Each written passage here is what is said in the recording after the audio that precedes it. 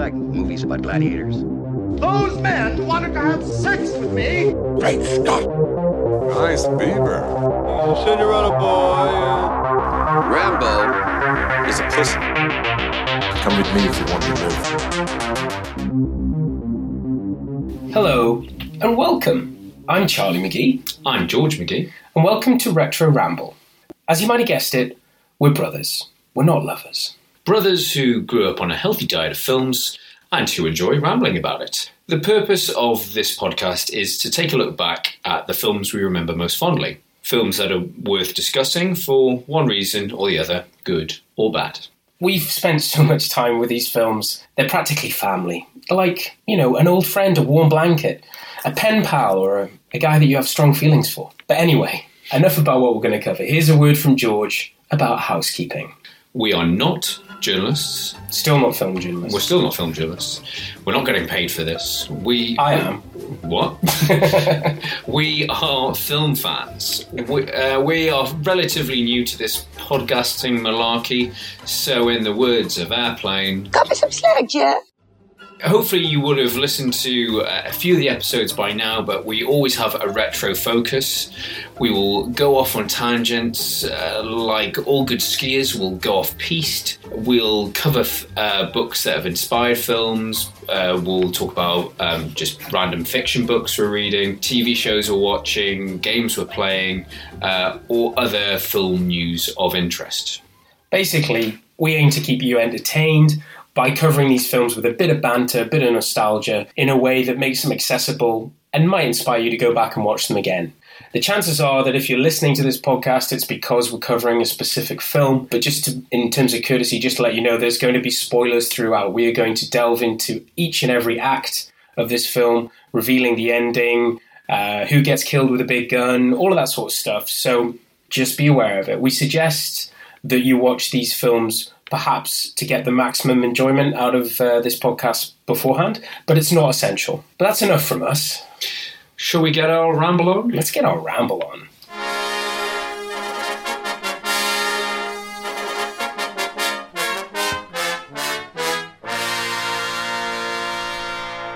This week, wait a minute, George, what year is it? And why are we here? So previously we picked the random year of 1997. That had some great blockbusters.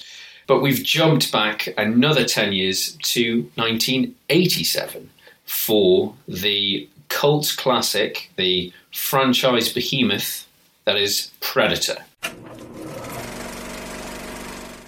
Whatever it is out there, it killed Hopper, and now it wants us. Nothing like it has ever been on Earth before. She says the jungle, it just came alive and took him. It kills for pleasure. He was skinned alive. It hunts for sport. It's killing us one at a time. But this time, if it bleeds, we can kill it. It's picked the wrong man to hunt. Arnold Schwarzenegger, Predator. Arnie at his best, arguably. Yeah, I think one of the reasons why we've picked this as one of our topics is it's a big film. It's a very well-loved film for people of our generation. Definitely one of our favourites. It's one of our favourites. Yeah, I would say it's one of Arnie's best. It's a great action film. It's a great. I think the era that we focus on had some great examples of what I would call a genre mashup. So it's action, it's sci-fi, it's horror, the same way that Terminator is or Aliens is. It's a bit of a mix of genres, and I think that's why so many people are engaged with it, and the reason why all three of those films are still love it or hate it, they are still churning out films to this day. They are the franchises that cannot be killed. Yeah, and it's these films they're kind of the reason we're doing this podcast. They're what turned us into the cinephiles that we are. So they're very much the DNA of our Retro Ramble podcast. Are films like Predator and its brethren. Yeah, these films like Predator, I've lost count the number of times I've seen this film. I own it in, I think, various different formats. It's something that, we quote on a regular basis. People, it's only a few times a day. Yes, some of the quotes have made their way into sort of public lexicon that Arnie is still churning out, He's quotes. still saying it on his mobile ads, isn't it? On mobile strike, get to the chopper. Yeah, we should warn you that as we are covering Predator, there are going to be a lot of really bad Arnold Schwarzenegger impressions. I'm going to take a guess and say about 30% of this podcast will be bad Arnie impressions. There will be a competition on our blog, which is retroramble.blog, as to who does the best, worst impression of Arnie. I laugh whenever George says anything as Arnie, but that just might be because it's bad or good. I'm not sure. But let's, without adding in, George, what was your first encounter with the Predator? With the Predator. So I was in the jungle. I was walking the dog. I had been drinking. I honestly can't remember the very first time I saw Predator, but on good authority, I can take an educated guess. It was at a friend's house on a VHS copy recorded off the telly, off ITV, so probably at one of our friends at James Glendinning or George Feeney's house, probably because they had a extensive video library of all these classic blockbuster films that were totally inappropriate for the age. They had older siblings. Yeah. They had older brothers. Yeah, but they were still underage as well. I don't mean to get them into trouble. I have them to thank for my initial film education. I think I probably watched it around 10 years old, so a little bit younger than the target audience. But I think it's safe to say I didn't watch it in its purest form. I say it was recorded off TV, so there was commercial breaks, breaking up the action. Obviously, cut for TV. Cut for TV. Yeah, it wasn't until I bought the special edition DVD about 15 years ago. Now, do you realise that Dylan was black? That Dylan was black. There was a lot of stuff well, speaking of Dylan, I had only read about it, but that whole his death scene where his arm is chopped off is completely missing in the ITV cut, and the same as quite a few of the deaths were quite poorly edited. I don't think there was any RoboCop levels of creative cussing replaced, sort of fuck you to why me? I don't think there was any of the Melon Farmer type lingo, but there was a lot of the violence was cut out, and so it was an incomplete experience, but that still didn't stop it from being a really memorable film for me. I'm quite happy to admit I'm not a horror fan. And this is probably, but growing up, this had just the right amount of horror and sci-fi and action that, it was a real sort of favourite film for me. Well, in terms of my own first encounter with Predator, I had no idea what this film was about, but I still persuaded Mum to get me the Commodore 64 Predator game. I had no idea what was going on. I think it was something to do with the infrared aspect of the film. Well, games weren't as violent. You can't be really that violent on a Commodore 64 game. You can't really see anything. Just going on. Lots of pixels. There's a guy walking across the screen. Could be a guy. Could be is that Predator a girl? But obviously this is one of those films that, as you say, we used to watch with our friends when we were younger, when we were at our tweeny age or younger, sort of between 8 and 13 years old or whatever. And these were films we shouldn't have been watching, but they were our coming of age activity that we used to do. But I'd just like to say, in terms of Arnie himself, he's a very big part of our lives. He's like an absent uncle. Yeah, he's kind of always been there, and it was taboo, He's always been there for me. Our dad has his own opinions about Arnie, and just said, the guy's just muscle. He's, he comes across as just like zero talent, and obviously everyone's aware of what Arnie is. But I think the reason why Arnie is still relevant today and has gone as far as he has is because he's embraced both his strengths and his weaknesses. And this film, it's such a good film for him. It shows many different aspects of Arnie that we didn't actually get to see again in some of his other films. Yeah, I think it's actually he wasn't typecast. My point is, he wasn't actually really typecast yet. He'd done a lot of he was Conan, Commando, and this is like height of his fame. If you think this is just off the back of Commando and Terminator, so his star's really on the rise. So he's in real sort of power play position, sort of obviously. I think between it's his own project in a lot of ways. Yeah, I think he had a lot of say in terms of the picking the cast and even the director. But I think fair play to Arnie is that he could have been a real diva about it and say, "Oh no, the film all has I'm jumping into it already. It has to be all about me taking on the monster in the jungle." But he does, fair enough. The last third of the film is that. However, one of the strengths of this film is the team banter, and it's all the different characters.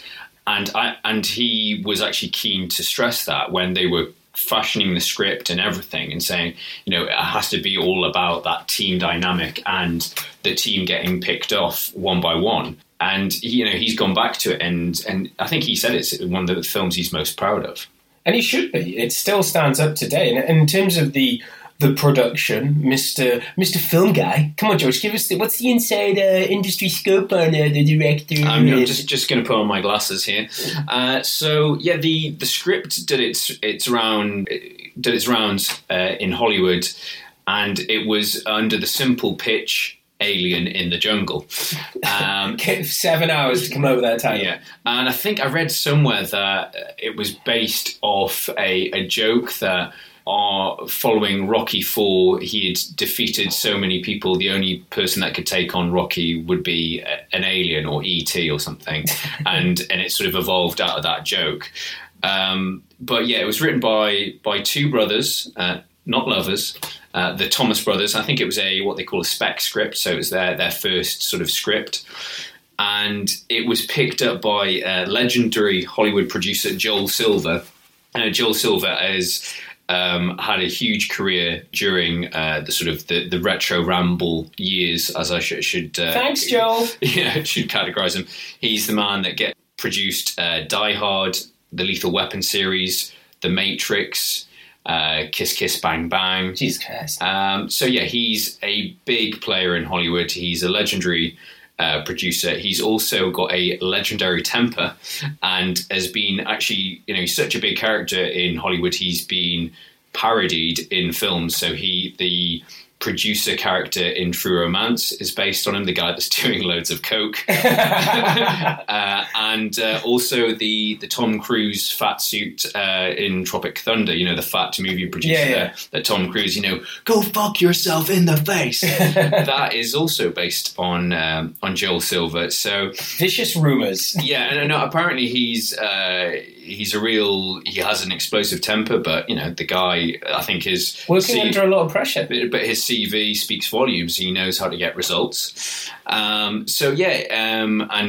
We've already touched on it. It was Arnie at in his prime. But I think so young, so young, so butch, and I think he actually lost a bit of weight for it to sort of get down to sort of more sort of realistic looking soldier rather than bodybuilder. Yes, rather than bodybuilder knocking down trees or carrying trees, I should say, on his shoulder. But I think the real sort of star player here is director John McTiernan, who again would go on and had a real hot streak after this. So he did Predator. His next film was Die Hard, The Hunt for Red October. And so those were three in a row. And then he went on to do. He did Last Action Hero, which I like that. It's a flawed film. It has some good moments in. It's a B movie, but it's good. But he also came back for Die Hard with a Vengeance, which is a great film. And then, yes, sadly enough, his sort of career has dwindled, and he even it's actually quite a sort of bittersweet tale. He ended up going to prison for a while and has lost a lot of his money. He did the last film he did was a film called Basic with John Travolta and Samuel L. Jackson, and that didn't do very well. But before that, he did the Rollerball remake, which was a true stinker. And on the production of that film, he got a private investigator to wiretap one of the other producers because he was a bit paranoid that he was being screwed over. Who's stealing your thoughts? Yes, exactly. And he got caught out. So he actually, he did some time in prison a few years ago. And it's a real shame because, you know, if you look at this film, you look at Die Hard. I haven't seen Hunt for Red October in years, and I really need to go back and watch it. Sean Comrich. But yeah, it's on my Netflix list. It has been for ages. I need to go back and watch it. I really rate Die Hard with a Vengeance. I think it's a really good sequel. So yeah, I think it's a real shame, but I think he's a big reason why this film works. Yeah, and in terms of how it works for us, I think it's probably worth pointing out about in terms of how this film was received back in the day. Because I think if I was to say to you, do you think I'm talking about Predator when I say that it is grisly and dull with a few surprises? Because that's what the New York Times said back in 87. Shut up, New York Times. You know nothing. You know nothing. No, I think Roger Ebert, the good old late Roger Ebert, who we know and love, he gave it 3 out of 4 stars and said that it supplies what it claims to supply, an effective action movie. But as Georgia said, this is a genre mashup. This is sci-fi, there's horror, it's quite mystical, the suspense. And I think that's why it works. Like if you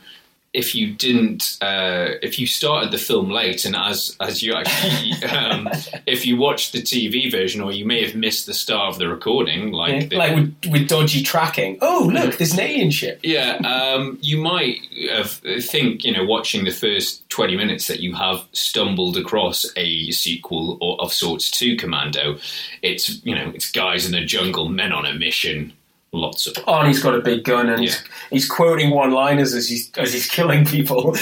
You're like, whoa, it's definitely Commando. So, without further ado, let's just dive right in. We're going to go through, each act of the film, because I would say this is one of those films that has pretty definable acts. Definitely. Definitely a good, solid 3-act structure. And in terms of finding our way into this film, I think we have to talk about the music, really, because it's one of the first things you hear, and it haunts you throughout this film. It's a brilliant soundtrack. It's a cracking soundtrack. So soundtrack is by Alan Silvestri, who is also, it's probably no surprise because it veers very close to the Back to the Future soundtrack. Yeah, there are times where it's like, damn, where's that kid? It's very close. He is. He's done he's quite an accomplished composer. He's done a lot of the Robert Zemeckis films. So he's done the Back to the Future trilogy. He's done Forrest Gump. But most recently, probably most people will know him for he did the Avengers theme tune. So as in the Marvel Avengers. Yeah. He's still getting work. He's still getting work, bless him. He's probably not as well known as your John Williams, your Hans Zimmer, Jerry Goldsmith, but I think this soundtrack is great. It's really, it adds a sort of epic nature to the film. It adds a gravitas. It gives it that sort of, it's punchy. It sort of adds tension when it needs tension. Yeah, I was thinking of just putting it as bedding music to this entire podcast episode, but I won't. Yeah, I think it's just great intro music. If you just had that walking into a meeting. That's great. Running music, background dinner music, driving music. Love music? Love music. Babe, I've just put on a new Sexy Time playlist. You get to the suspense. Oh. Are you familiar with the works of Alan Silvestri? In terms of the start of this film, I forgot how much goes on before they get in the jungle, because when I think of this film, I think of, as you say, the guys in the jungle, and the only thing I remember from the start of the film it's the bicep handshake. But before that, there's a lot of stuff going on. There's helicopters landing. There's the first very clever foreshadowing of infrared, because the first infrared we see is actually in the helicopter. So it introduces it. Did you know? Okay. Did you spot that? No, I was going to say about the first landing. You're going to talk about his entrance. Well, you've got Arnie's entrance with a stogie. With a stogie. A cigar.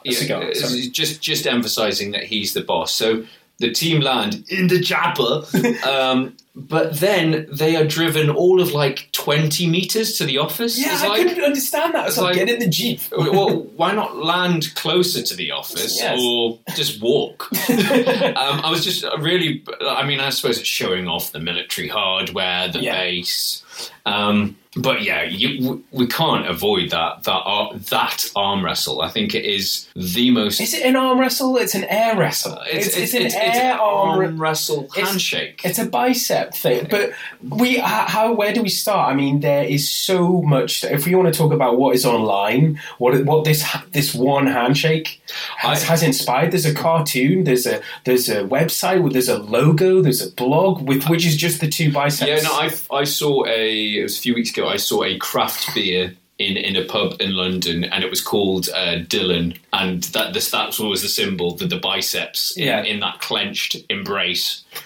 So yeah, it's iconic. I think it is the most famous arm wrestle bicep shot. The most famous air arm wrestle, definitely. Well, yeah, it's fairly unique. What I want to know, was that in the original script? So there we go. The camera closes in and we see two greased up, sweaty, black versus white, bulging biceps. It's a meet of two powerful people. It's weird though, isn't it? When you and I go back watching this film, we've watched this film so many times. We know it backwards. We kind of know what's coming. We're still we're still taking something from it each time. And for me, this time, what I took from it, it's amazing how much subtle exposition Arnie does in one line.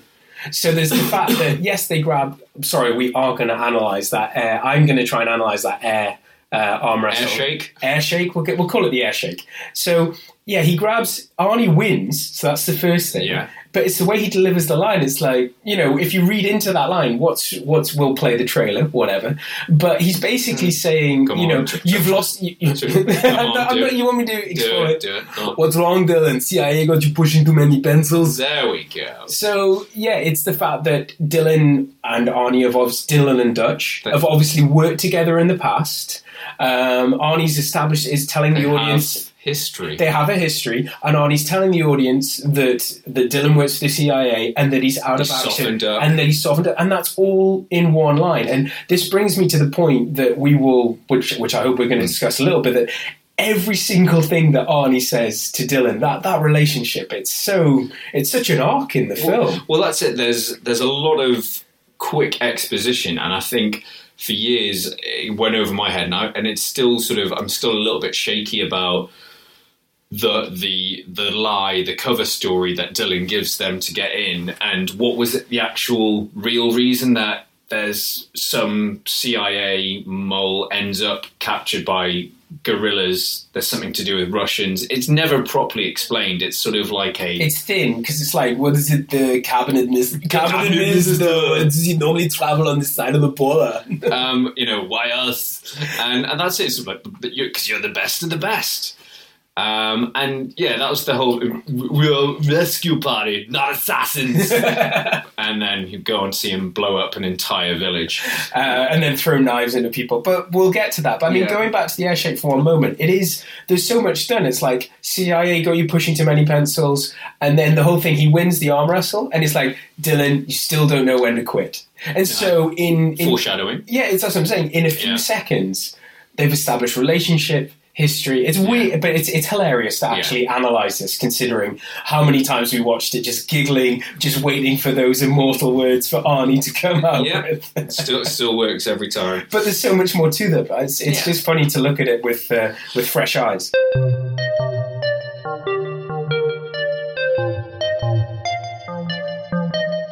So you were touching on the the chopper scene, where they're travelling to the drop zone. Is that when you're talking about the infrared? It's actually when they first land on the beach before they get in the Jeep to travel 20 yards. I just noticed it on this second rewatch that they show it, that they're getting off, and for some reason, well, obviously the helicopter has the infrared, but it's very clever because it kind of shows the audience, hey, look, infrared, it does exist. So it actually, I guess, makes it more understandable that a future sophisticated alien race might have this built into a visor helmet. So I'm just going to take my glasses off. There you go. So yeah, I mean that's why. But yeah, then we go into this scene where they're on the. There's a lot of choppers in this film. I've noticed. There's a lot of choppers. How many do you think? How many no choppers were harmed? No choppers were harmed. There's not as many chopper explosions as Broken Arrow, as my dad will. Well, our dad will frequently remind us. So yeah, the chopper scene where they're going to the mission. You've got.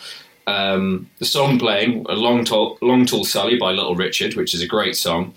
And for years, it took me ages to work out that that's the song that Mac, when he goes full nuts mode and is stripping off, that's what he's singing. Oh, because I didn't know that. Yeah. I didn't spot it. He's actually singing lyrics or some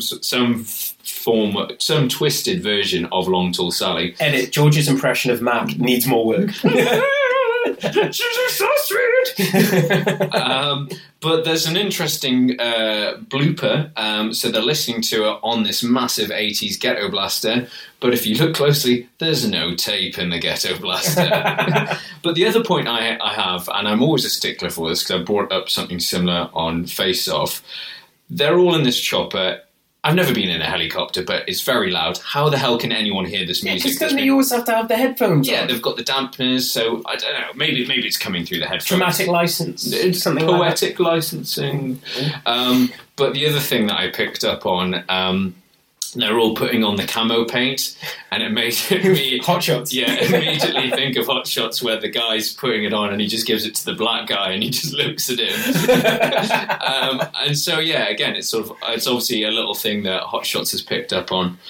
But there's some great team banter. I mean, in that whole first third, but that starts in the chopper. So you've got Blaine, played by Jesse Ventura, the man with the most impractical weapon of all time, all painless. Yeah, to take into the jungle as well. To take into the jungle, the fact that... He's got to carry all the ammunition as well. All the ammunition, it needs power. It needs oil. Only certain people can carry it, like apparently... It needs to be attached to him. It needs to be attached to something solid. So it's complete, like, as you say, poetic licensing. But yeah, going back to that chopper scene, you've got the goddamn sexual Tyrannosaurus. Slack-jawed faggots. Good old bunch of facts. Good old 1980s banter. Yeah, good old friendly banter. But you've got obviously you've got Shane Black banter. So yeah, sort of quickly jumping back to the sort of production background. So you've got Shane Black in this film who plays Hawkins, who's the geeky guy with the glasses that tells the pussy jokes. Shane Black is not a traditional actor. He's actually better known as he's a legendary screenwriter. He's the man that wrote Lethal Weapon when he was 21 years old. And more recently, Iron Man 3. Well, he's moved on to directing, so he's behind Iron Man 3. He did, most recently, he did The Nice Guys with Russell Crowe and Ryan Gosling. But yeah, for a time during the 90s, he was the highest paid scriptwriter. And around the time of Predator, he was being sort of mentored by Joel Silver. And Joel Silver said, hey, come down to Mexico. I want you to, I'm working on this film and you can rewrite the script and I'll give you a part in it. And I think Shane Black may have written his, he came up with the pussy jokes. He's like, yeah, they were just jokes I would tell to Joel and get a big laugh out of it. But I think he did a little bit of polishing on the script, to enhance it. He is very good with wordplay and he's very good with blokey type banter. I mean, if you've seen, obviously, Iron Man 3, Kiss Kiss Bang Bang, he's a very good scriptwriter. But yeah, it's interesting. This is his one and only sort of acting role. Yeah, and I always forget he's in it. Like, it's every time. I don't know why. I know he's in it, and I know he's a writer, and I know this is like where we first came across him, but it was like watching it again this time. It's like at the end, when his name comes up, it's like, that's who because I know he's in it, but I can't remember which one he is, whether he's that guy or the one who's the one who always, the one who gets... Oh, Pancho. Yeah. But no, I think he's also probably the most sympathetic character out of the locks. All the other ones are quite enormous. all enormous. Well, apart from Pancho's quite small as well. Yeah. But yeah, obviously he's the first to go. But you sort of almost feel. I don't know if it's just me, but I always remember feeling sorry for him when he dies. But we're getting ahead there because obviously they go on the mission. They come across another chopper, a crash chopper. Yeah. With Jim Hopper. Jim Hopper's chopper. Jim Hopper's chopper. Okay, Arnie, we're going to have to remove that line. Why? Because the cast and crew are just creasing up whenever you say it. And then we quickly get to the first set piece. I'm calling it the guerrilla base attack because rebel base sounds a bit too Star Warsy. Yeah, and this is the we are rescue team, not assassins. And I've just got my notes here in capitals. So many explosions. There's one point. I mean, you've got the whole point where Arnie picks up a car that's pumping out fuel, puts a bomb in it, and blows everything up. But there's a bit where Dylan shoots these guys trying to escape in another chopper, guns them to death, and then Arnie comes along and blows up the helicopter. just for good measure. Just to make sure they stay dead. There's grenades going off everywhere, and there's part of me that's thinking, but what about the hostages they're there to rescue? How do you know which is the hospital? Because the hostages even. Yeah, because he's just... And Arnie's coming out with this one-liner, stick around. Stick around, knock, knock. No, he loves it. He's like, I think those are Arnie's. Yeah. Arnie's, Guys, I've had a few thoughts. Editorial control. I've written some new pages. But yeah, it's... Again, that scene's... It's a great action scene. I mean, it is... pure gun porn explosions. It's the 1980s, surprise attack. Yeah, no, but it's the A-Team style guys flipping into the air. You just see soil explosions and guys on trampolines. Yeah, you're just seeing the crash mats just out of view. Yeah. Guys somersaulting into the water, but they're dead. Yeah, they're dead. Some of them are on fire. Some of them are on fire. There's a lot of gunishment for a rescue team. And I'm actually, going back, I'm surprised that Arnie knocks out the girl, Anna, because everyone else is just killed without second thinking. Nah, no women, no kids. Yeah, but no, that's it. He sort of just someone's approached him, I better knock them out. Oh yeah, because of course you don't, because she's got a hat on. He doesn't actually know. It's just instinct. It's just instinct. Yeah. But one of the lines I picked up on, which I thought was genius, after they've destroyed this base. Clear the area. Make sure leave no traces. It's you've blown up the whole thing. You've emptied rounds and rounds of... There's rounds and rounds of American ammunition all over the place. It's leave no traces. It's okay, Arnie, we're going to have to go and pull bullets out of individual trees. Might need a few days. Make it look like an accident. And yeah, I think that's... but then it culminates in... Billy's laugh. Billy, the big, muscly Native American bloke, and I think it's safe to say it's probably one of the greatest laughs committed on film. Yeah, it's amazing. It's so good. Why wouldn't an alien from outer space want to copy that? I mean, and it be his killer line. And I think in terms of how the attack on that base, the mistrust between Arnie and Dylan intensifies. You can see at each stage it's sort of Arnie's more suspicious. Everything he says to him, it's Dylan, I don't trust you. Dylan, I don't trust you. It's all bullshit. We're not expendable. Oh my God. I also wanted to point out, did you know, I only saw this on the credits at the very end, but the fact, I think one of the reasons he's called, Arnie's character's called Dutch, but his first name's Alan. Isn't it Alan Schaefer? It's Alan Dutch Schaefer, and just, that'd be brilliant if it was Alan! Alan! When they're shouting for him, Dutch! Alan! Ellen, I love you. Thanks a lot. But I can't remember seeing... what I liked about that scene, and what's coming after that, where we're starting to we're just getting ready for our first meeting with the Predator, is I can't remember another film where there is a crack team or an elite team of special forces who actually acted and looked like they were. Yeah, no, I picked up on that as well, and I think I'll go into it in detail in a bit, but in the special features it's revealed they actually did a week of training with SEALs in Navy SEALs or with like Marines in the jungle beforehand. So they all like marched into the jungle and, I didn't realise that some of them had military backgrounds. So Jesse Ventura used to be a Navy SEAL. Arnie was in the Australian driving tanks. Arnie was driving tanks just to school. And is it the guy who plays Pancho, is it Richard Chavez, I think he's called? He served in Vietnam, so a lot of them had military background, but they would learn, you're doing all the hand signals and stuff like that, and yeah, you do get a feel. It's for the limited time they have together as a team, you really do sort of feel that they work well. They all have their different skills. There's a few partnerships here and there. Yeah, exactly. So you've got. You've got Billy and Hawkins, you've got Poncho, and, I ain't got time to bleed. Yeah. Got time to duck.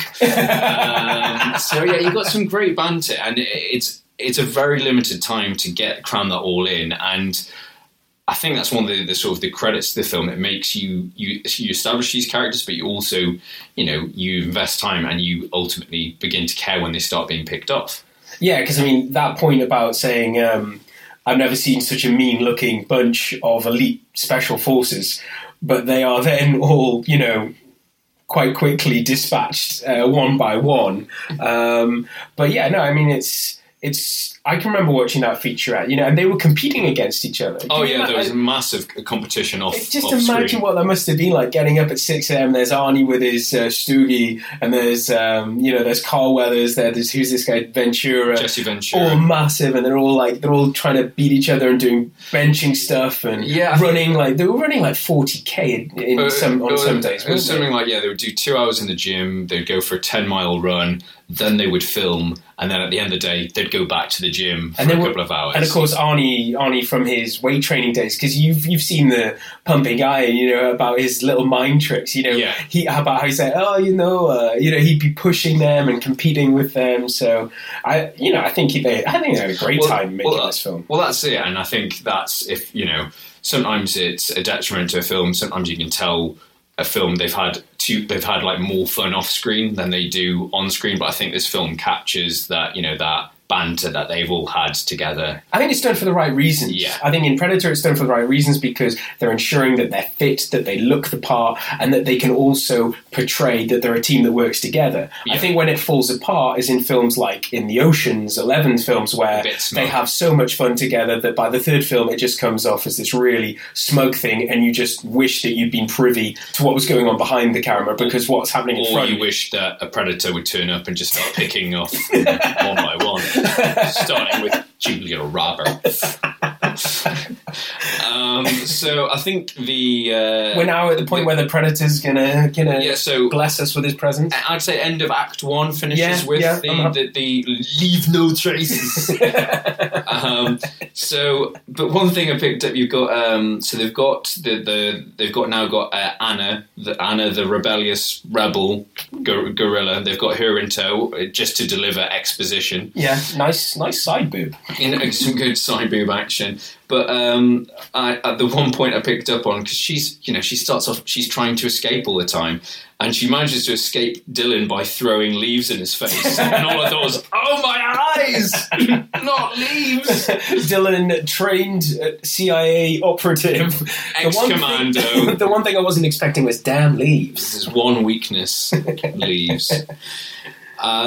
So cut to a death scene. So she escapes, and then first death. I think the first two deaths come quite quickly together, don't they? You got Hawkins goes, and then within a couple of minutes, Blaine gets the sort of cannon through the chest. Yeah.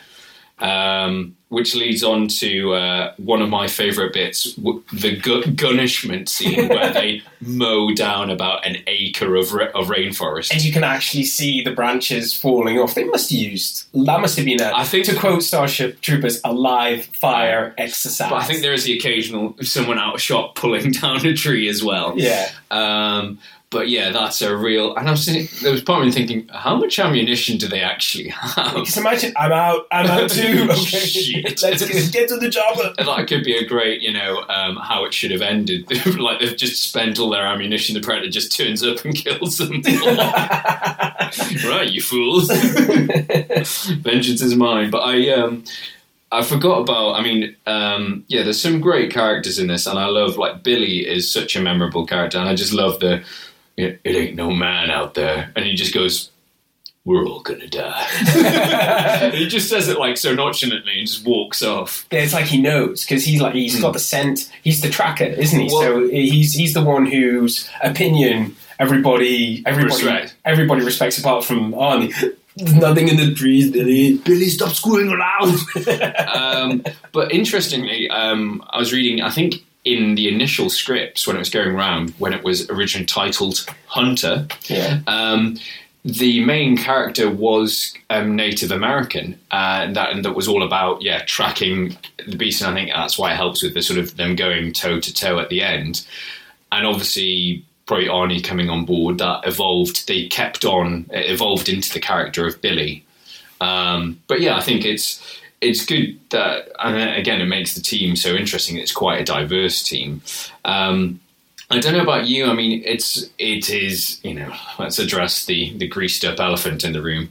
It does have moments of homoeroticism. There's just one or two. There's a couple of homoerotic bits, but, the thing that I had to ask was, Mac and Blaine, are they an item? I wasn't sure about that as well, because they weren't just like... I mean, he's obviously in denial, with that comment about slack-jawed faggots, but... And he's got that big, is that big chain gun making up for something? Yeah, but Mac really takes a turn once Blaine has been killed. I mean, as I've already done my Mac rambling impression, but it really changes him. It basically turns the guy nuts. Yeah, he loses his shit. And there's that line where he goes, he was a good soldier, and he goes, he was my, and there's a bit of a pause, friend.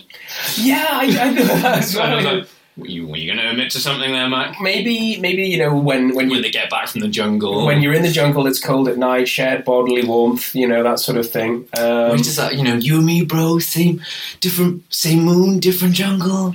We walked in, I'm going to carve my name on his chest. Again, my crazy Mac impression. Gotta love Bill Duke. The immortal Bill Duke, yeah. On the special features, which are filmed 15 years later, he hasn't aged a day. Yeah. But yeah, I love Bill Duke. He's a great character actor. So yeah, we have obviously, with that massive gunfire that's going on, they do actually manage to hit the Predator, and then we have this scene which I enjoyed even growing up, because it's really the first time we get a look at what the Predator looks like, where he's self-medicating, and I'm not talking about doing tons of blow. He's actually using some pretty advanced alien technology to see him popping painkillers. Oh, not this again. But yeah, that's quite cool, and then him screaming, and then more maybe hearing. Well, it's great that they tease the monster, that they don't reveal him until the last third, and it's it's like all good monster films, like Jaws, you don't see the shark until the end, and for Jaws it's because the shark looks shit. Yeah. But that tension, that you get that extra tension from not seeing the creature up close until the very end. And you're not supposed to know what it is, because it could be you're trying to work it out, because I think there's a bit of misdirection. The reason I mentioned seeing the infrared in the helicopter at the beginning, I think there is a bit of that. It's like they show you that that the helicopter has the ability to use infrared, and then so when you see these scenes of infrared, you're like, oh, they're being tracked by somebody with some really high-tech hardware. So it's not... Well, I mean, maybe it is evident to somebody like you or me who do a bit of research before going to see the film. But for the going in cold, going in completely cold, you just think, well, they're being hunted by something, I don't know, someone. So this is seeing him self-medicating. Yeah, That's kind of when you get a feel for that. Yeah, definitely. And I think we'll go on to it later, but one of the reasons why you didn't get to see the Predators because the initial design was very different. It's safe to say. So it was something that looked a bit like a dog with shoulder pads and stilts, and they all just agreed it looked terrible and scrapped it. And they actually. But the actors needed something to look at. So rather than having, what we were talking about, it was in Starship Troopers, rather than having the director play the part of the animals or the monsters that were going to be superimposed. You had Paul Verhoeven screaming at them from a hill. Yeah, I've got this from IMDb. An attempt was made to get shots of the Predator swinging from tree to tree using a monkey in a special red special effects suit. A monkey. However, the monkey kept removing the suit, and the idea was quickly abandoned. So there you go. Imagine being a fly in the wall. He's taken off the suit again, sir. We're going to have to come up with something. I would just love it if Arnie was on the sidelines. Stupid monkey! Stop taking it off! John, the monkey's not working.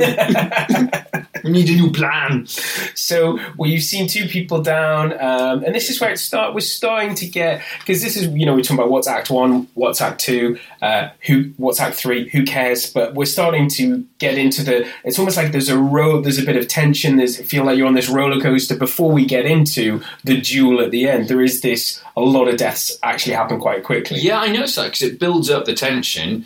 You've got Hawkins and Blaine taken out very quickly, and then it's the whole realization, shit, we're being hunted by something. Because technically, that's actually when they decide to leg it. Because there's this plan, get to the jobber. They're actually, they decide we can't take this thing out, let's get the hell out of here. Yeah, but then they decide to set the trap, but all the section I call "Let's work out in the jungle," because as you notice, Arnie progressively loses more clothes throughout this film, and the bit where they're setting the jungle trap, they're getting all sweaty, they're pulling down trees. He's really getting it. I talk about this at the duel at the end. He's channeling the inner Conan. Yeah, but I think it's in the most homoerotic point in the whole film, outside of the air shake, is Dylan's taking his top off, Arnie's got his top off, and they're both pulling down a tree using vines. Yeah, they're the boys are getting sweaty. It's not gay. But this also, I took a step back and thought, hang on. If the Predator's supposed to be invisible, he's always watching them, he's hanging from afar.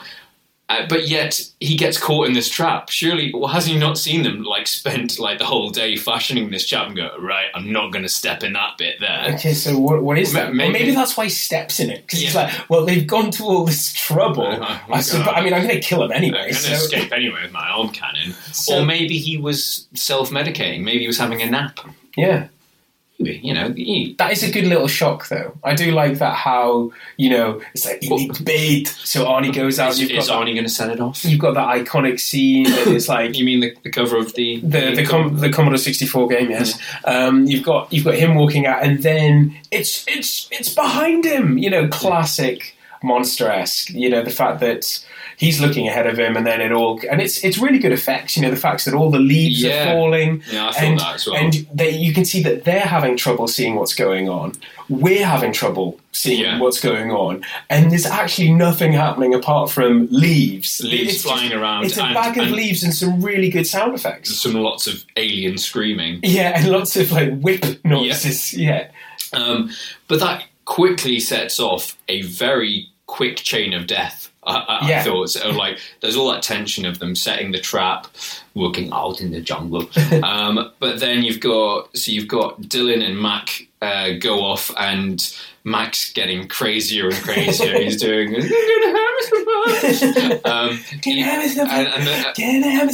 And then there's one point that he grabs Dylan's arm, and Dylan just gives him this look like, mate, what are you doing? I'm not playing. Yeah, exactly. It's sort of like, mate, I'm not into that. Dylan's a little bit cautious of, he doesn't want to get too close to Mac. And you've got Arnie, because I mean, as I was watching this film, there's just like, we've watched this film so many times over the years, there's just, whenever he comes out with an Arnie quote or an Arnieism, it's just, Mac! Mac! I think there's that video on YouTube of all of his one-liners in 10 minutes. An escalator goes, Mac, Mac, Mac, Mac, Mac! I remember that. We'll have to get that on the blog. Yeah, we'll put a link to the blog on that. But this scene you're talking about with Dylan and Mac, what I think is funny about this is the fact that, the first thing to talk about is I was talking about the relationship between Dylan and Dutch. Yeah. Dylan and Dutch. It's how they go through this arc and he's trying to redeem himself. Yeah, exactly. Like they're like parting words, and in a very economic use of script, Dylan admits his guilt in the whole operation's failure, and kind of says to them, "Look, you go ahead to the chopper. I'll go after Mac to try and make up." And what I like is Arnie's acknowledgement of his apology is just to throw him a gun. Yeah, here's another. Yeah, make it count. Make it count, sort of thing. But going on to this next scene where they have this plan to sneak up on the Predator. It's like they don't realise that the Predator's sitting there in a tree going, okay, you're coming round here. Well, I noticed earlier on that like Dylan seems to be the worst soldier ever. So we've already established he doesn't like leaves. But there's another bit where he lets Anna escape because he just slips over, like he just trips over himself. It's like, and there's a time where I think it's sort of like, where's the girl? And he's like, shit. He's like 3 times now. Yeah, it's just sort of like, I forgot about that again. And so it's sort of like, I've got a score to settle. Yeah. Trying to embarrass me as a CIA agent? I'll show you. But yeah, I say it wasn't until I watched the uncut edition that the whole bit with his arm chopped off, the gun still firing with his chopped off arm. Yeah, I think I've only seen that twice because I've watched this film so many. It's one of those films we've watched so many times that I think I haven't watched it start to finish I think I've only watched it start to finish, probably twice, because I've seen so many snippets of it, on VHSs of it and what have you. And so the version I always watched never had that in. So I was a little bit shocked to see that. I was like, oh yeah, of course, this is the uncut version. Yeah, and you get to see Max, the dots appear on his arm, then on his head, and then his head just explodes like a melon. Yeah.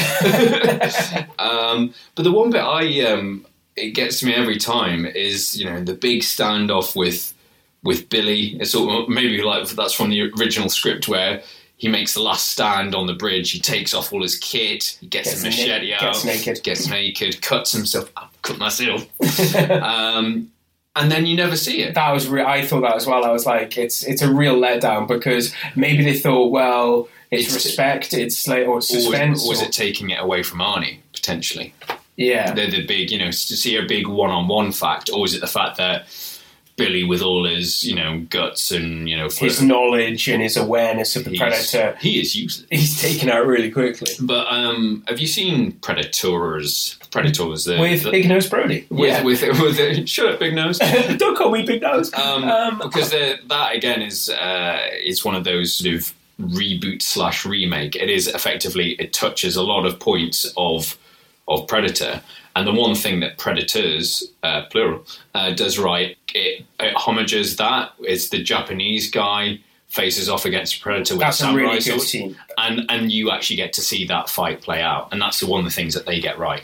Yeah, there's a lot to like in that film. I bought that. I was travelling. I was somewhere foreign. I was in foreign. I was bored, and I bought that on iTunes for a snip of a price, as Apple is always kind enough to offer us.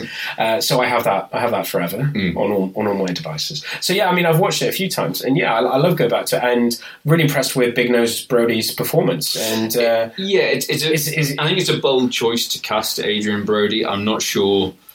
There's just some parts of that. I don't know if there's just something that doesn't work about it as a whole. It's the end. The end. It goes a bit formulaic, and it's the twist. The twist is that guy from the 70s show is actually really evil, and the fact that Big Nose Brody teams up with the Predators a little bit.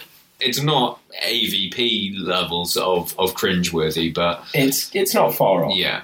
So we're almost really he says the immortal words of "get to the chopper." We're down to just Arnie and the girl. Mano y mano. The duel commence. So yeah, you've got the Well, the whole bit of him doing the big fall into the water.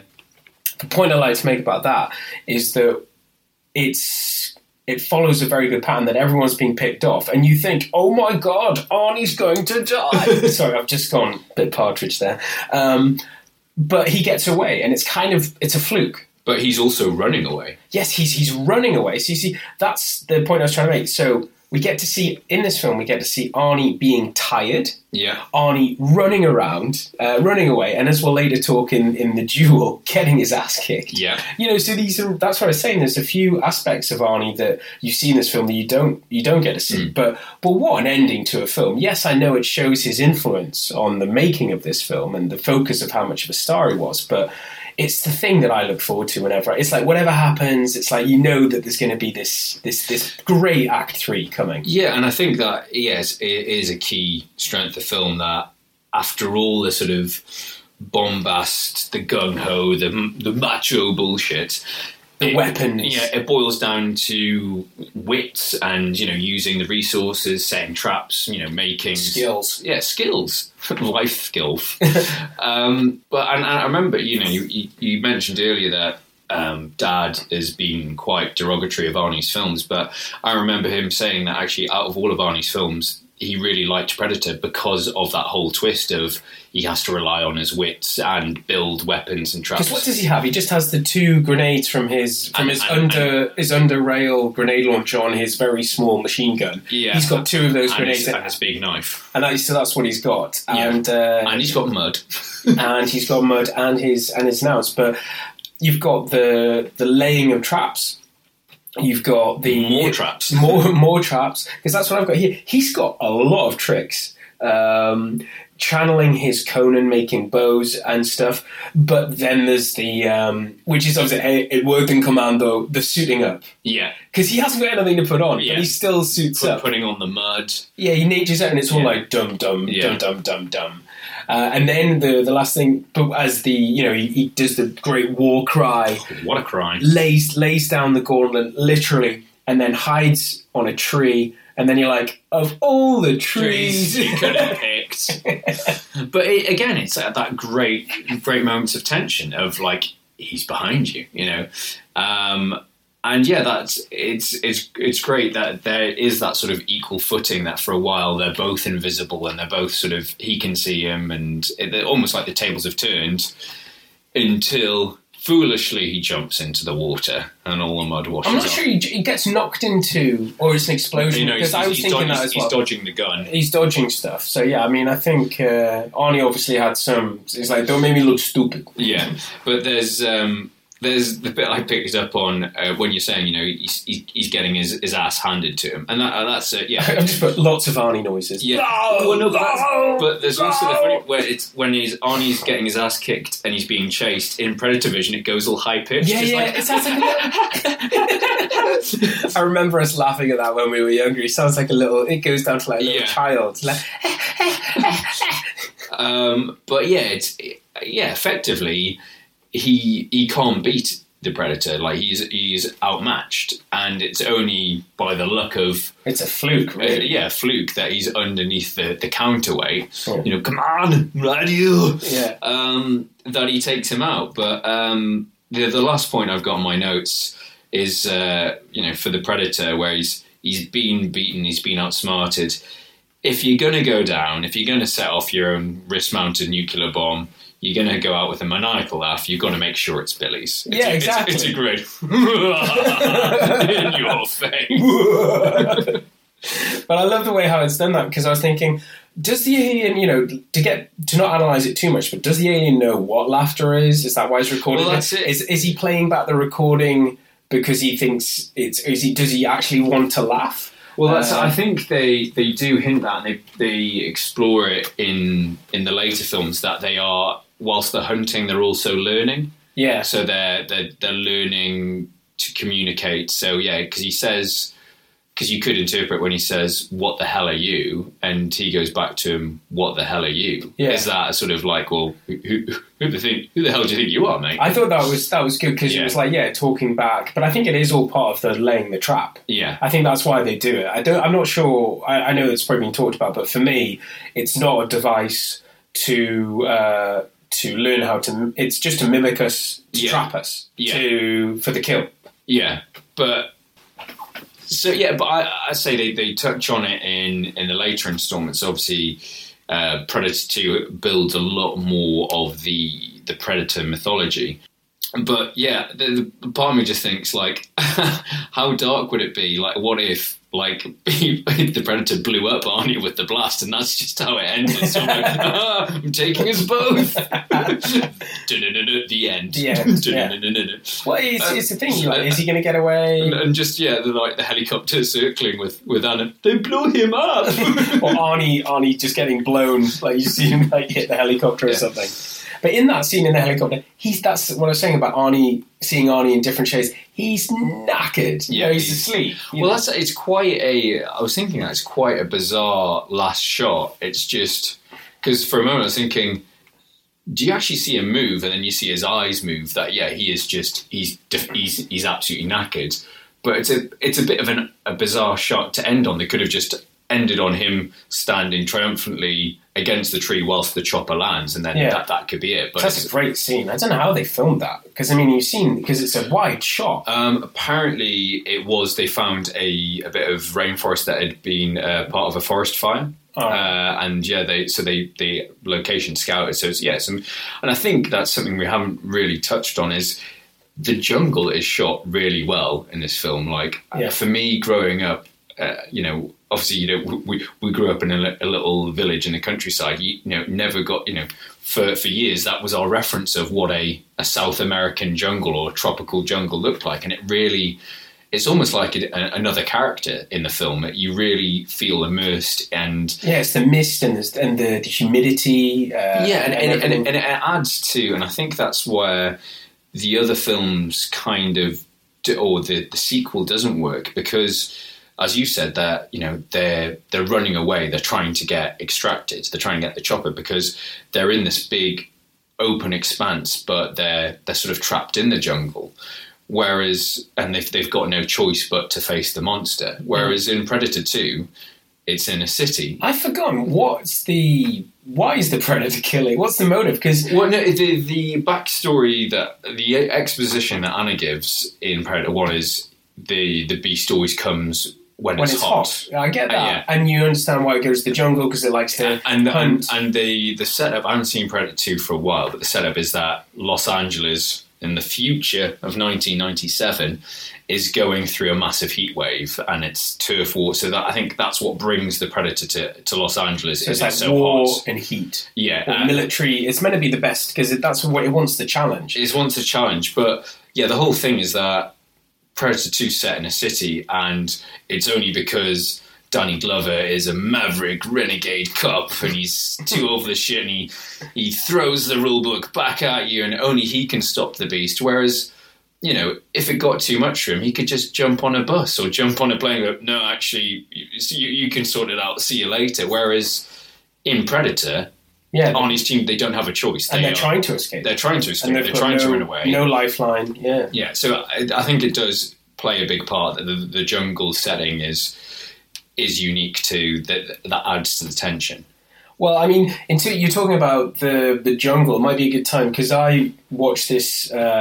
I purchased the most recent 3D version because, being the cinephile that I am, I've made the investment in a 3D projector, and nobody likes a show, and wanted to watch it and see what it was like. And the version itself, it does ask the question of why aren't more films done in 3D? There's some reasons why. It's obvious some don't work out well, but because it's interesting that this is a 3D conversion of a film that was never 3D.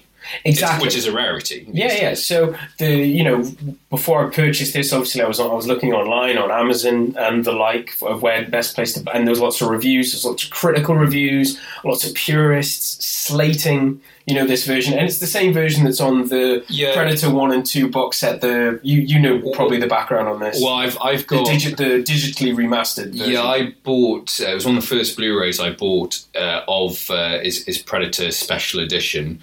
And apparently for the Blu-ray, they do the sort of the whether it's upscaling, and apparently they've upscaled it too much. It's a bit too much of a polish, so it looks a bit artificial. Well, personally, I didn't have a problem with it because maybe this is where negative reviews can help going into the film. So I read all of these reviews about how the 3D Blu-ray was terrible.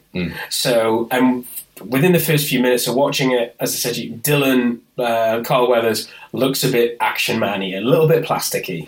But that was the only thing I had an issue with. What stood out to me is how the stereoscopy, the 3D effect, is the opposite of what happens in the cinema. So in the cinema, you sit there, you've got your 3D glasses on, the screen's way back, and stuff's jumping out at you. Yeah, you just get, at some point, a spear or something sticking out at you. Whereas with this, and I don't know if it's what you say because they went back and made a film that wasn't 3D, but for this, it's all about depth. Yeah. So everything's in front of you, but like on my wall, where I was watching the projector, and I'll put a picture, you can't really see in the picture though, because obviously it's a still. But there's depth. So it looks like you've got the main characters in the foreground, and then it looks like I'm looking into so it's behind. Well, so it's going away from me, whereas in the cinema, the 3D's coming out at you. So it's the opposite. Well, that's what good 3D should be. And, it should be if you look at, and one of the reasons why Avatar is still, the best example of, I haven't seen Avatar on home 3D, but in terms of cinema 3D, because you've got that element of depth. It is like looking through a window. Whereas I think that's the worst side of 3D is that gimmicky, let's something come out of the screen. Yeah, and it looks really, really good. So in terms of, is it worth doing it, or did they go too far? I think they make it look more modern. So it's a digitally remastered version of this film. So, I mean, as further down, I've put a lol next to the note I made, because at one point I'd obviously had, a couple of glasses of wine and... Oh, you're relaxing. And I'm like, the 3D is awesome! But to be honest, I did have one major hang-up, which was about... And I suppose it's not even really the 3D, it's the remastering of the cloaking of the Predator. It's obvious they've done work, and... It's not that much better, but it's not what was on the original edits that I remember. It's not what I remember, because it was smooth and outlined, and that geek comment that you mentioned about. Well, yeah, one of the goofs is that is like, you cannot see the Predator's dreadlocks when it's in invisibility mode. Yeah. So they've sorted that out, and they've done some really good treatments. So.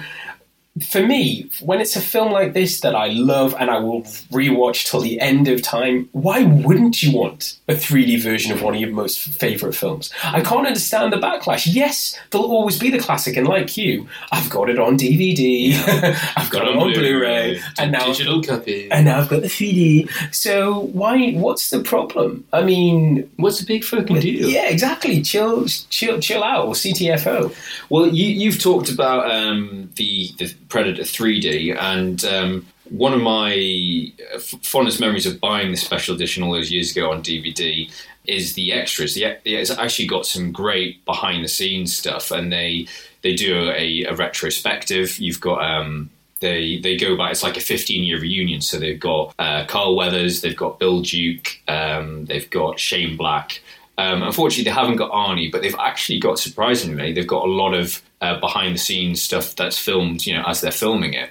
So, yeah, the stuff, as you said, there's all the sort of the banter, that like Arnie plays this trick on Jesse Ventura about like who's got the bigger muscles. My good friend, the actor Carl Weathers, talking about all the training and Arnie getting him addicted to cigars or his stogies. But yeah, I don't want to spoil it too much. But it's a really entertaining sort of look back, and it shows that they had a lot of fun. There's some interesting sort of tidbits. I say it shows you some behind the scenes of what the original Predator design looked like, and it looked awful. And this actually leads me to casting woulda, coulda, shoulda. because apparently none other than JCVD, Jean-Claude Van Damme, was lined up to play the Predator in the original suit because they wanted somebody that was a martial artist, someone that can move quickly. Somebody who was limber. Somebody that was limber. Who could do the splits. And yeah, then there's conflicting stories. Apparently Van Damme was concerned that no one was going to see his face. So some people said that they realised that by having the Predator shorter than Arnie wasn't going to be an imposing threat. And I think the whole thing was scrapped when they saw how terrible the original design was. But they then got in Stan the Man Winston. Stan Winston is one of the most legendary monster special effects guys. So he created the Terminator. He did the Alien Queen. He did the practical Jurassic Park dinosaurs, so all the animatronic stuff. So yeah, he's a real sort of legend, and it was actually Arnie that recommended that they use him. So yeah, I think that sort of adds the whole look of the Predator. It just looks really fucking cool. And the weaponry and all how that moves, that's probably thanks to him. Yeah, and that sort of, I think that's a big part of why it still has this legacy, that it's still a franchise. There's still churning them out because, you know, he's got the spear, he's got the rocket launcher on his shoulder, he's got the laser 3 dots, he's got the he's got a lot of tech. The part of me that I say, you know, Predator 2 is not as, it doesn't hold up to the original, but there's still a lot to like. I mean, it does a bold move of changing the setting. It's got Bill Paxton in it, so it's got Gary Busey being Gary Busey. It's got a great supporting cast. And it does flesh out the Predator mythology. You get to see multiple Predators. You get to see the ship. You get the tease. Obviously, you've got the big tease that unfortunately led on to the Alien versus Predator films. You have it shows an alien skull on the wall. But you get the fact that they've been hunting for centuries. And that's a really interesting... Created intrigue. Before we even knew what AVP was going to look like. Yeah. It was all like, oh, did you see the alien skull on the ship? Wasn't that cool? Well, yeah, before shared universes. And, it's a real shame that they haven't... Well, in at least the theatrical features, they haven't really touched on that. A while ago, I remember reading...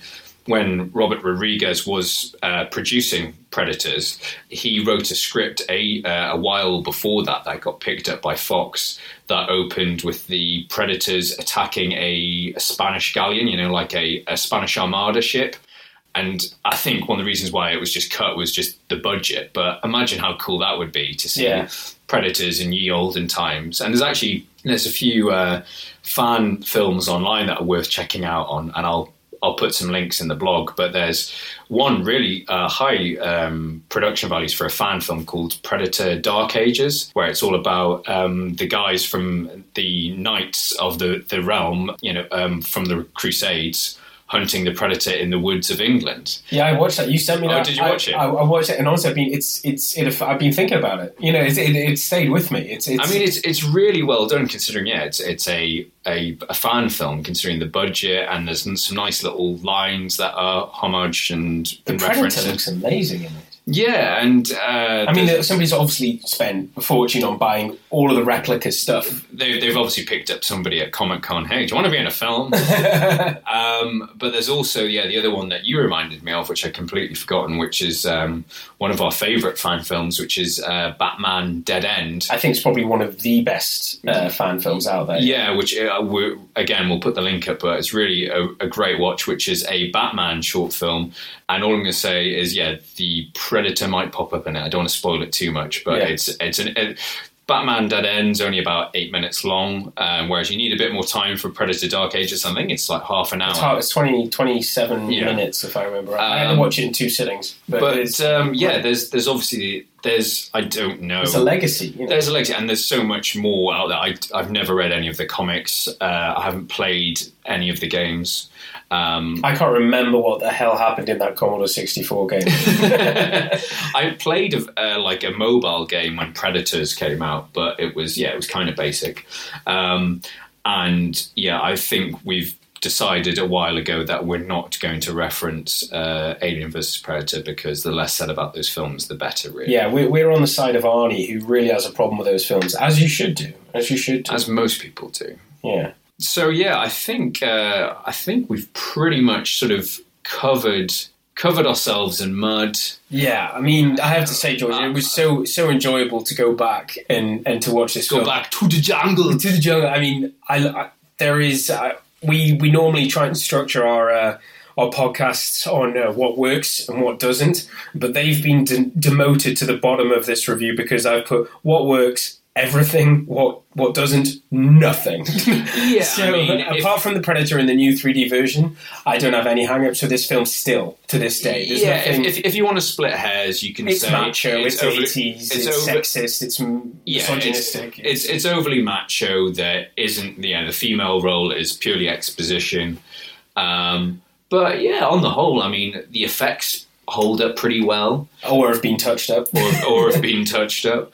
And yeah, it's a good solid romp. And as I say, it holds up to. I think there's a lot of films that from that era that we grew up with that have dated badly and they don't hold up as much as fondly as you remember. Highlander being one example, but I think this does. It still does hold up, and it is generally a strong film. And as you were saying earlier, initially it got quite poor reviews, but as time has progressed, it's top 10 action film of all time, apparently. Yeah. So I think in terms of recent news, talk of a sequel to the 1987 version. Yeah, so none other than Shane Black is back with Predator. So he is writing and directing a new Predator, apparently linked to this one, and it's set in suburbia, apparently, which is an interesting setting because the last time the franchise went near that was the second AVP, which is just awful.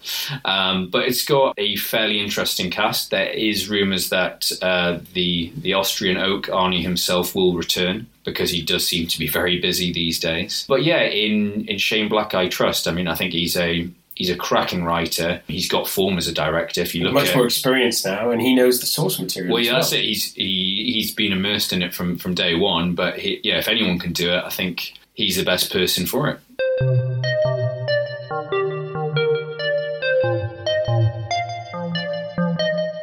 So that was Predator 1987. Now, George, do we have any idea before we go into our diversions, do we have any idea what we're going to be covering next time? Got to feel anything in particular?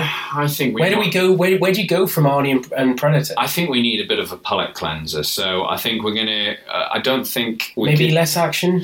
Maybe less action. Definitely less Arnie. I think maybe something funny. I don't know. I know. We'll let's get back to you on that one. But we're happy to receive. Questions, suggestions. I don't know. Actually, what about what are your feelings on Point Break?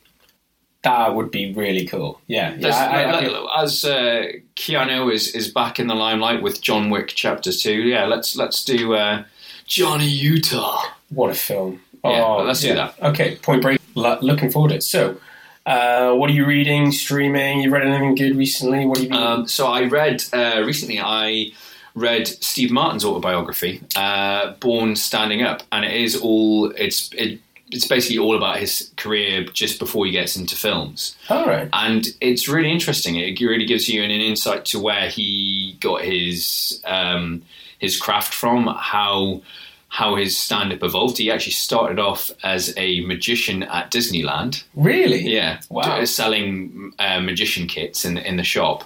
And then he merged from magic into sort of music, and then sort of he plays the banjo, and that's what I've seen in his early stuff where he's doing that. He turns up with the banjo, and it's just all improv, laugh a minute. Well, and it's interesting because he said that at the time when he was growing up, people were just were referencing. There was almost like stand-up joke books, and so people weren't creating their own. Nobody created original material. It was almost just like. Have you heard the one about the guy who does the? Yeah, it was like recycling jokes and.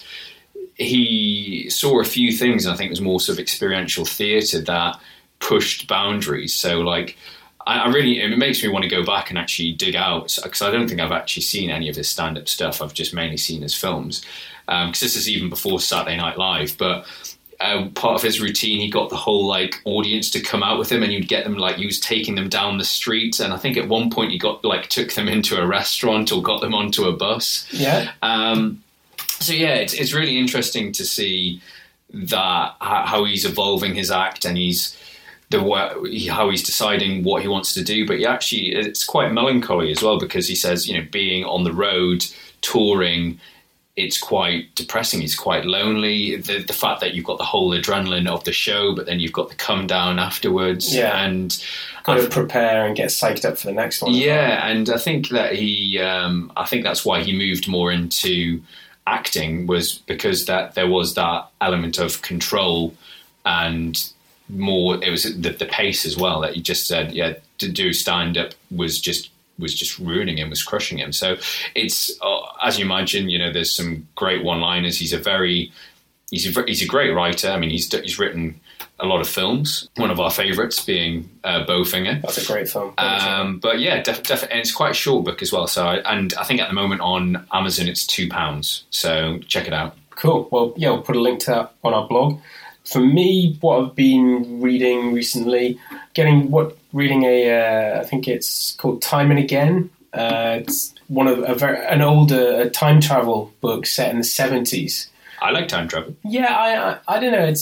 It's strange in that there's no complicated time machine. It's basically this idea that the connection, the ability to travel back in time, for some reason, is just from being able to look at where you are and for what you see to be exactly the same as it was back in, like, say, a certain time. So this guy's in New York, and there's that old building on the edge of Central Park, and if he goes into that building and he looks out and there's snow on the ground and there's no traffic, and he believes that he's there. So if he lives in the apartment and he wears the clothes and he eats the food of the 1880s, if he's actually consciously believes that he's there, that he's actually taken back. All right. And it's a government-run project, and they do it. They test it. So it's different. It's that sounds interesting. Yeah, it's called Time and Again by, I think it's Jack Finney.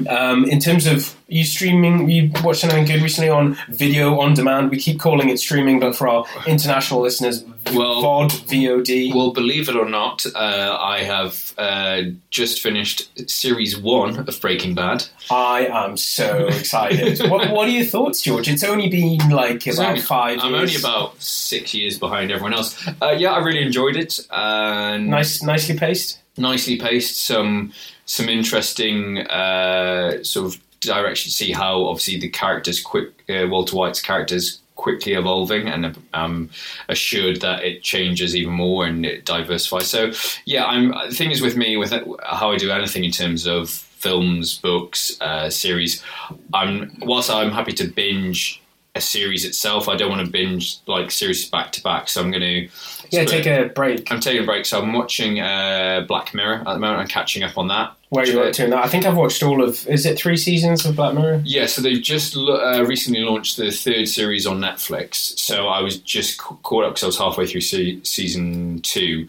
So I've watched season 2 up to the Christmas special, because I don't fancy watching Christmas special when it's not Christmas. Yeah. Even though my man crush John Hamm is in it. Yeah.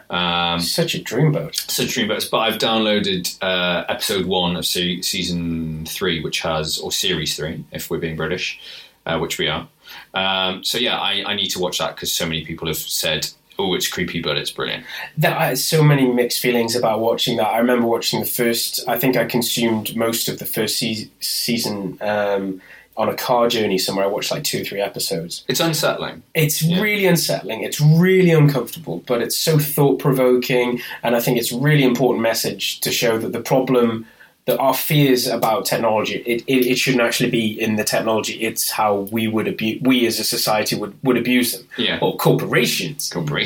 Being a corporation. So yeah, Black Mirror is great. I'm mostly watching The Man in the High Castle. Series 2. Yeah, series 2. I've yet to watch that, but I really enjoyed the first series. It's better than you might expect. They've done, I'd say, without spoiling anything, because I'm not going to spoil something like that, because it's not as old as the films we cover. But it's great, because at the end of the first season, you might think, and I wouldn't want to spoil that either, you might be thinking, where do they go from there? But they've done a very good job of developing both the characters, the plot line, and introducing new concepts. And it is very very interesting. And I do believe that even though the first series got some criticism from purists of who read the books of Philip K. Dick, it was a great first season in my opinion, and this is a great second season, and I think it will go on to continue to be good. So I'm enjoying that. And just last night I watched the first...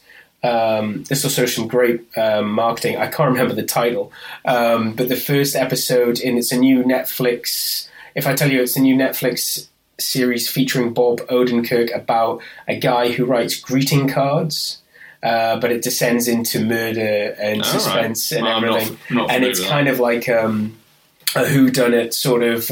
Some guy comes up with there's a new thing.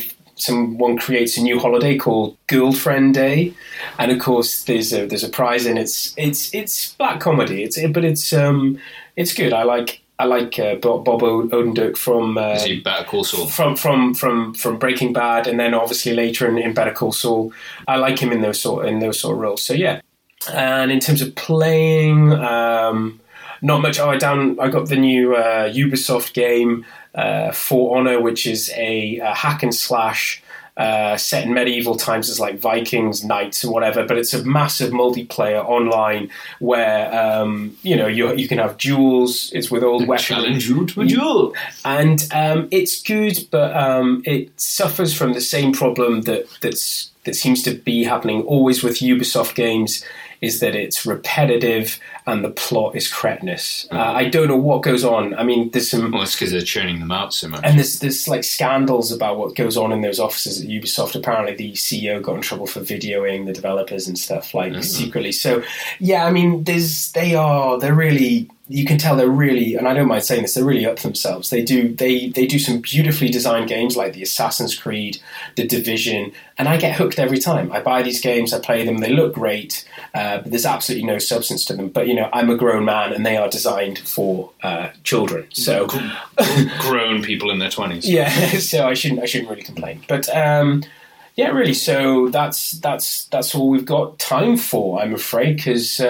we've got to go out. We're going out tonight, aren't we? Yeah, we are actually going to another podcast. We are going to a live recording of the aforementioned Empire podcast. So maybe we'll give you a little bit of extra tidbits. Maybe they'll ask us a question and we'll be caught on podcast forever. But who knows? But we'll see how the professionals do it. And we can also say, and don't forget to check out the article on Predator on the blog, retroramble.blog.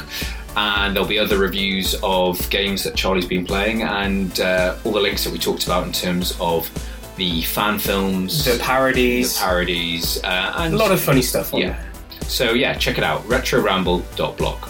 Cheers now. Bye-bye.